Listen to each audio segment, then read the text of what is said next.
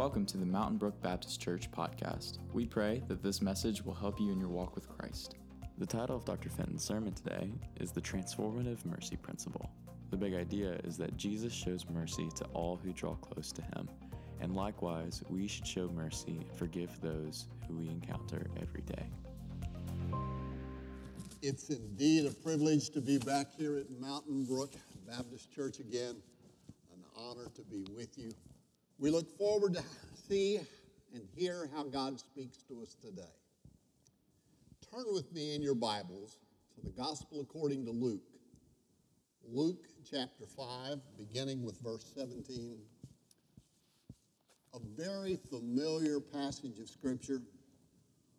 One that we probably heard when we were children in Sunday school or in vacation Bible school, because it presents some beautiful and unusual imagery. But it's more than just a story.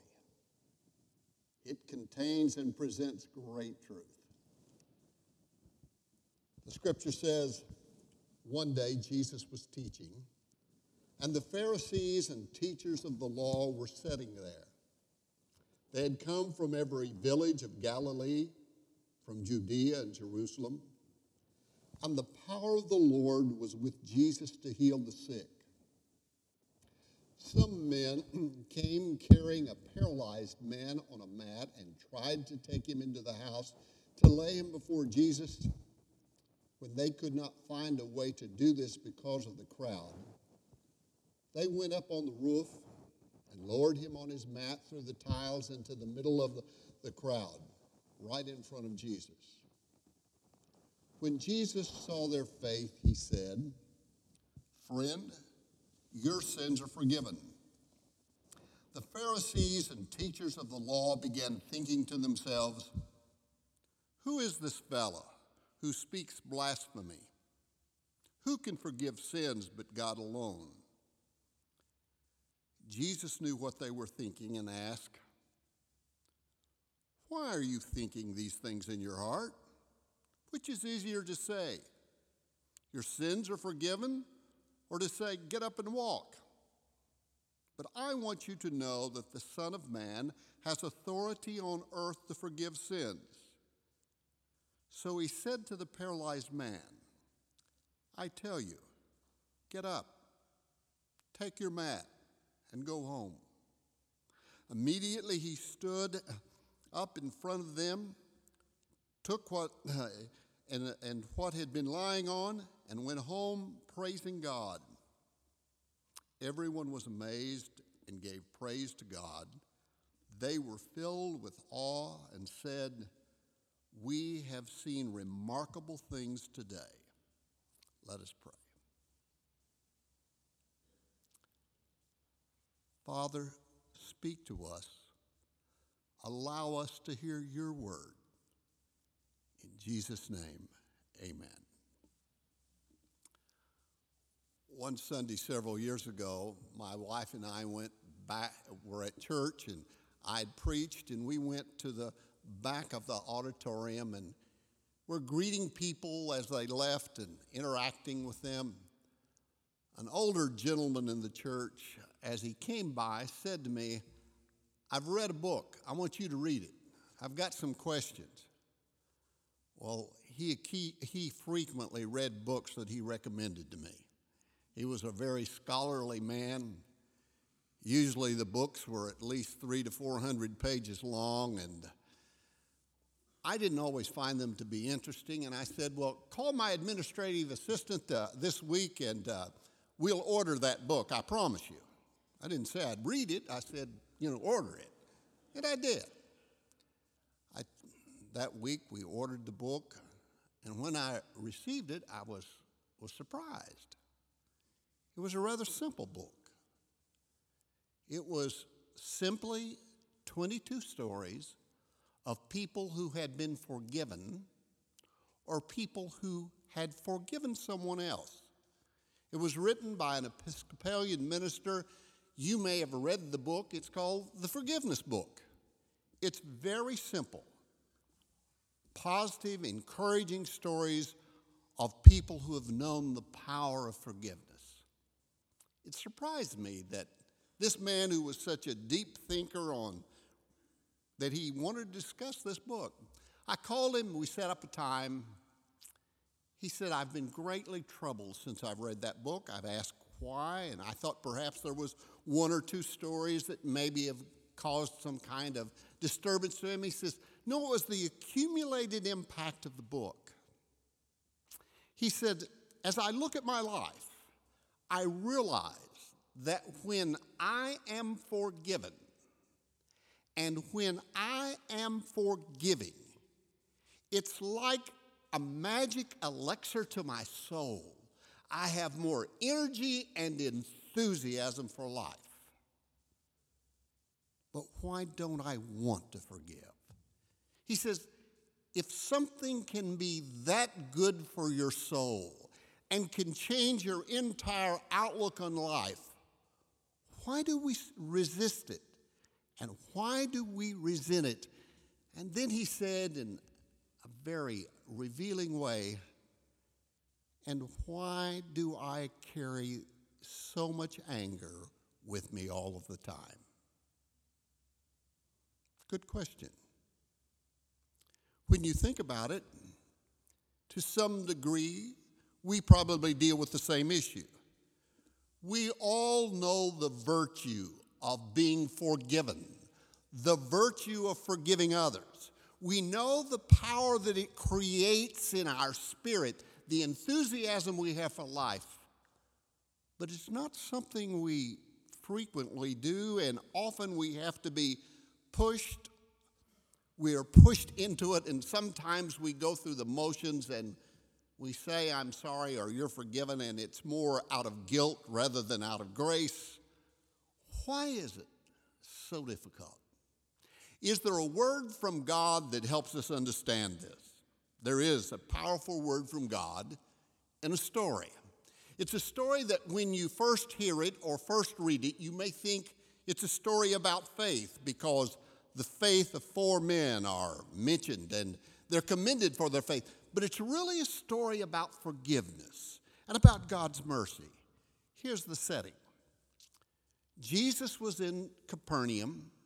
He was teaching, and as most of the time when he was not teaching as he was walking along, he was teaching in a home.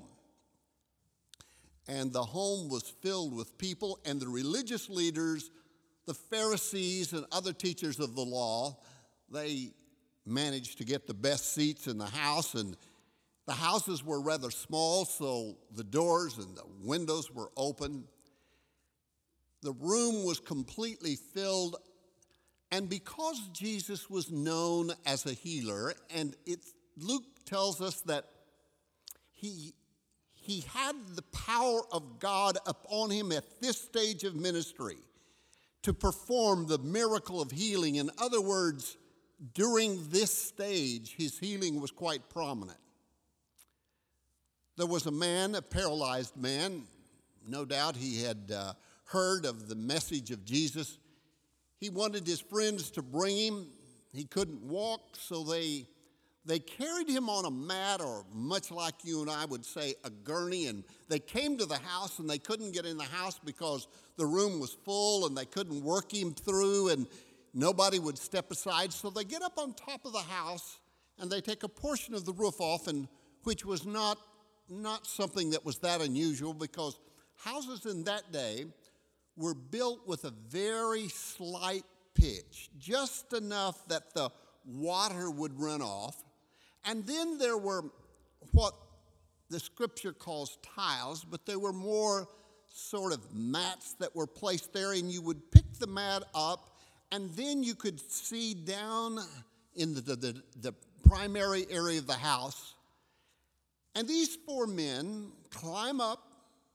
They have the friend on the gurney, and probably they have to, two of them start to let him down. The other two probably go through and are able to receive him. And he comes almost standing up, but he couldn't stand, but it's on the mat and the gurney. And then they bring him, and he's right before Jesus. Now, remember the scene.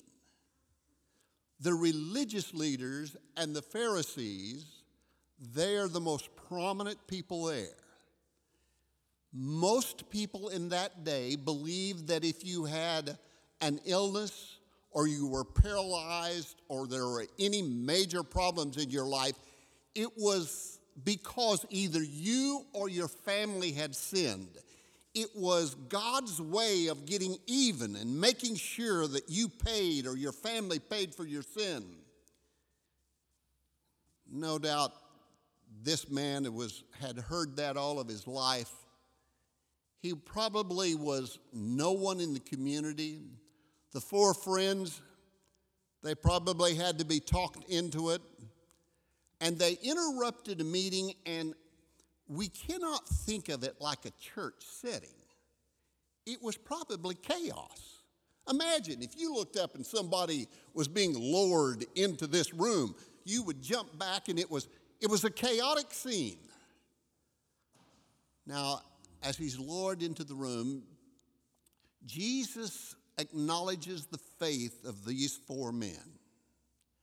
And he looks at the man who is lying on the gurney and says, "Your sins are forgiven."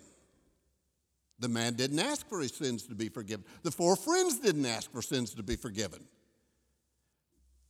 The Pharisees, the religious leaders, they're very concerned about that because in their view, only God can forgive. And they're asking among themselves, and Jesus can understand their minds and perhaps even hears part of the conversation they're having as they mumble among themselves. And he says, "Why are you asking this question? Why are you asking about who has the power to forgive?" And he says, "Which is easier to say? Your sins are forgiven, or get up and walk?" Well, obvious, the easiest thing to say is your sins are forgiven because you can't look at anybody's life and see if their sin is forgiven. But if Jesus tells a man to get up and walk, you can see immediately whether there is power in that statement, whether he has healed that man. And so Jesus then says, "In order that you might know that the Son of Man has the power to forgive, I will say to the man, get up and walk." And the man gets up and walks. He goes his way. He is rejoicing. The people are praising God. End of the story. There's no interpretation. There's no explanation of it.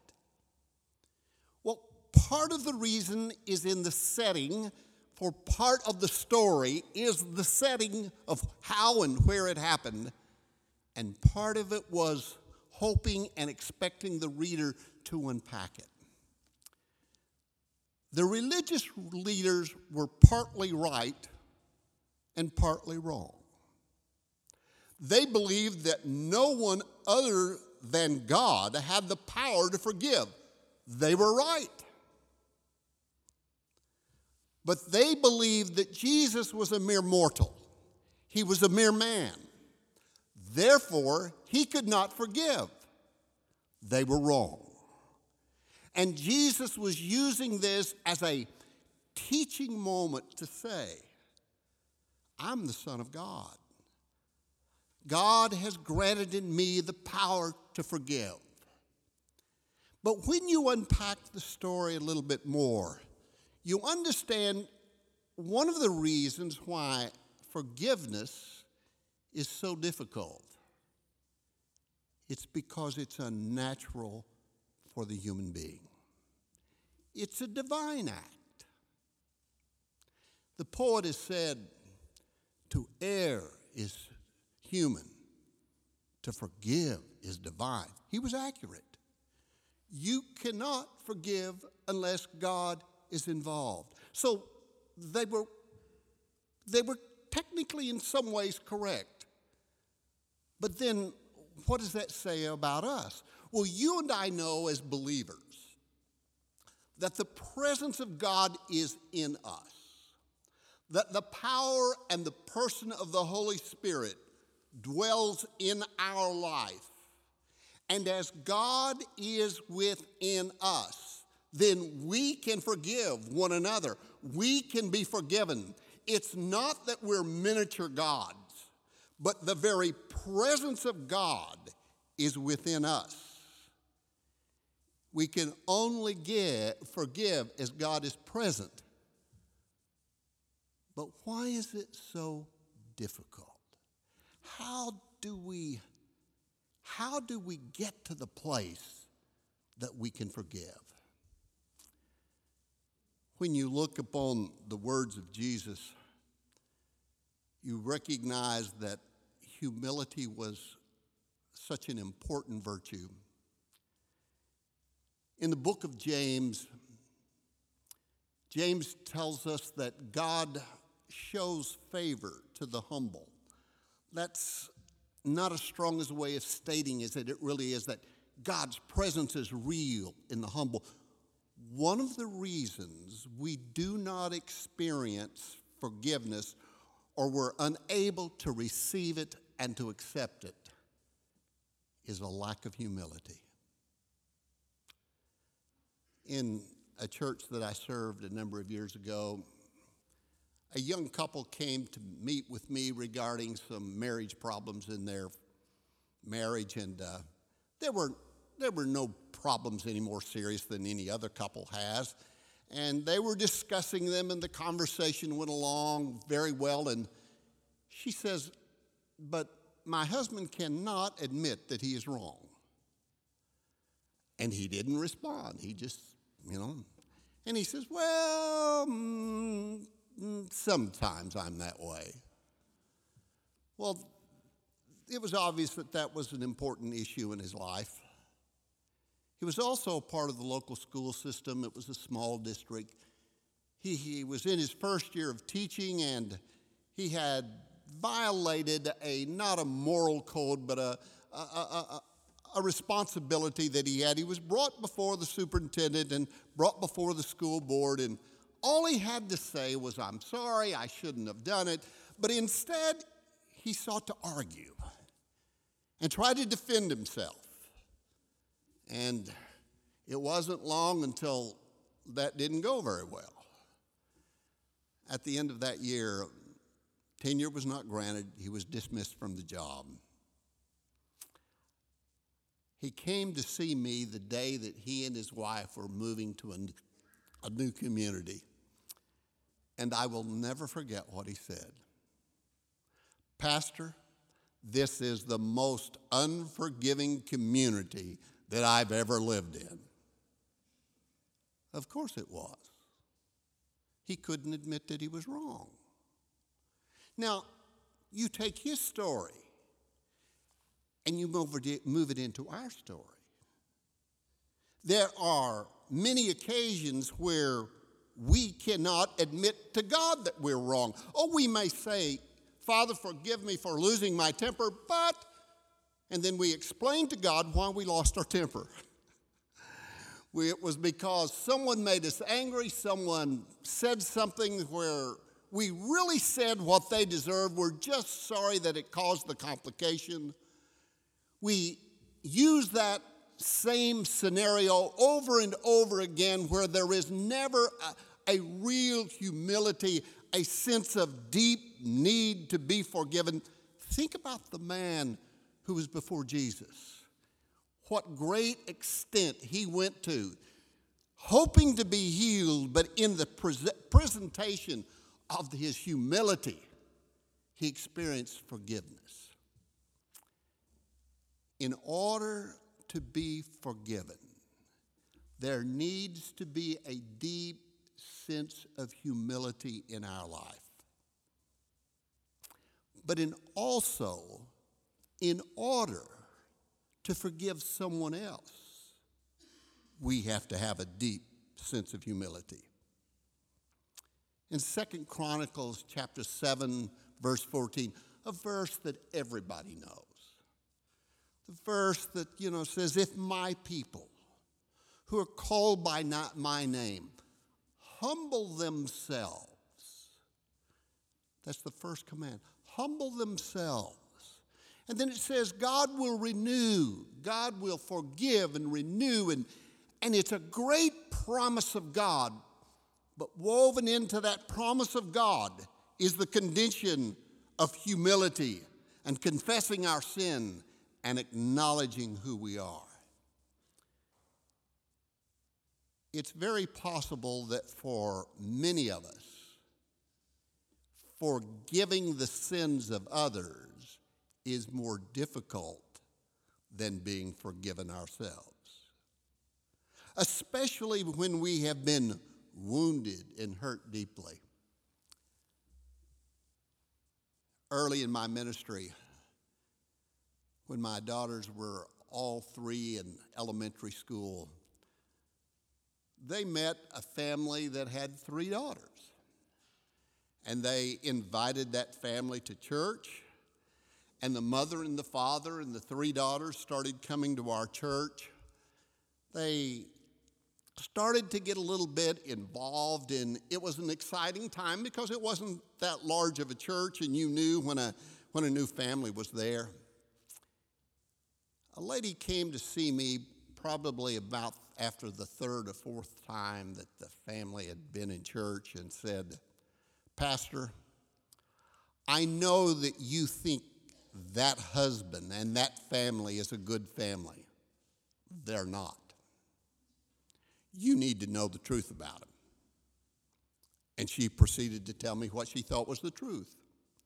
Because that gentleman's first wife had been a relative of hers. And she explained how terrible he had been. She didn't know that the husband had already explained that to me and acknowledged what he had done was wrong and was very, very sad for that chapter of his life. But she says, if you allow them to come to this church, I will make a scene. I said, that's a pretty strong word. She says, no, he's embarrassed my cousin publicly, and I will embarrass him in this church. I don't care who sees or what happens.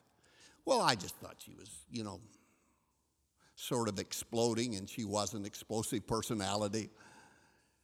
Several weeks went by, and I thought, well, she's got over it. One Sunday morning, I was sitting on the platform as our minister of worship was leading the worship, and I saw them come in towards the back, and the church was, it was a good-sized church, but there were not many in attendance. And especially, it was a holiday weekend, and there wasn't that many people there. And I saw them standing, and I could see her looking across the congregation.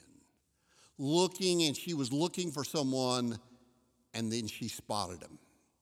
On the fourth row to my right, the gentleman with the three daughters and his wife were seated. She and her husband come right in.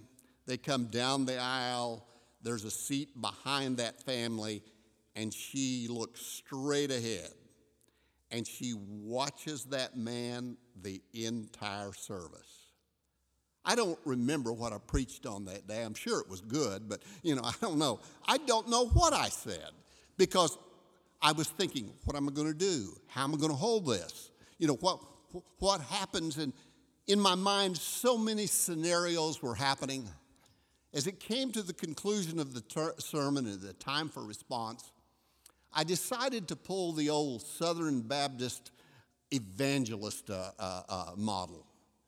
I said, every head bowed, every eye closed, and I'm going to ask our minister of worship, would he sing the invitation to us? Because I thought, he'll sing one verse, and then I will draw the service to a conclusion, and they'll all go home, and I'll be there to referee the fight. When I asked every head bowed and every eye closed, I kept my eyes open. And I watched her.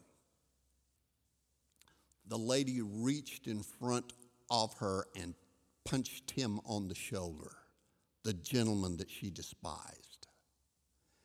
He turned around, and I could see and read her lips. I forgive you. He looked at her. I asked him later what he said. He said, I receive your forgiveness, and I ask to be forgiven, and I forgive you. That was all that was said. He reached out to shake hands. Everybody else was head bowed, eye closed, and they gently just hugged, and he shook her husband's hand.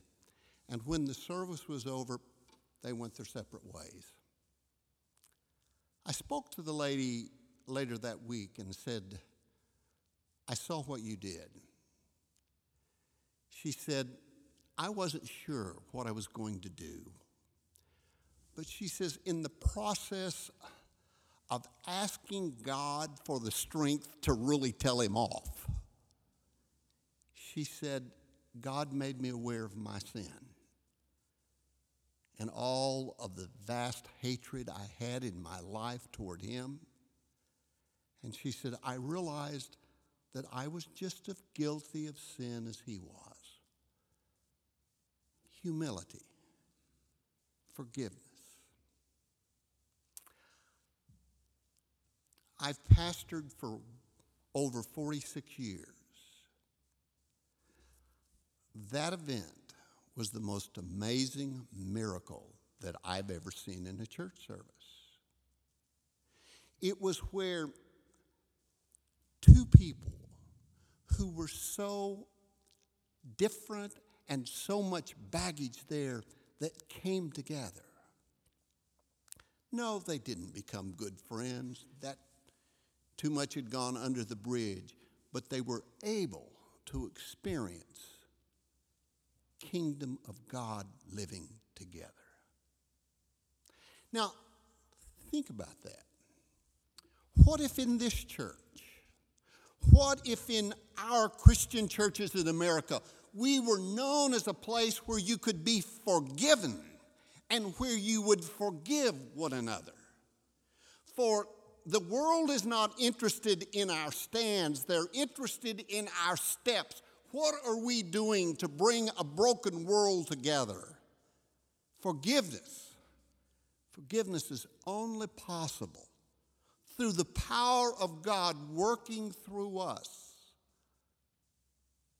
But it is God only works through the humble, because it is not something where God has made up a rule, I'll only work through the humble.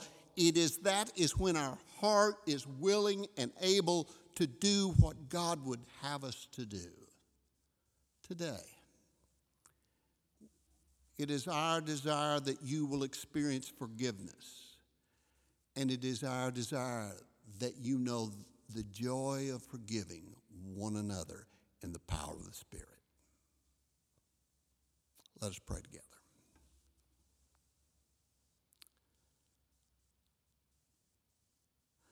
Father,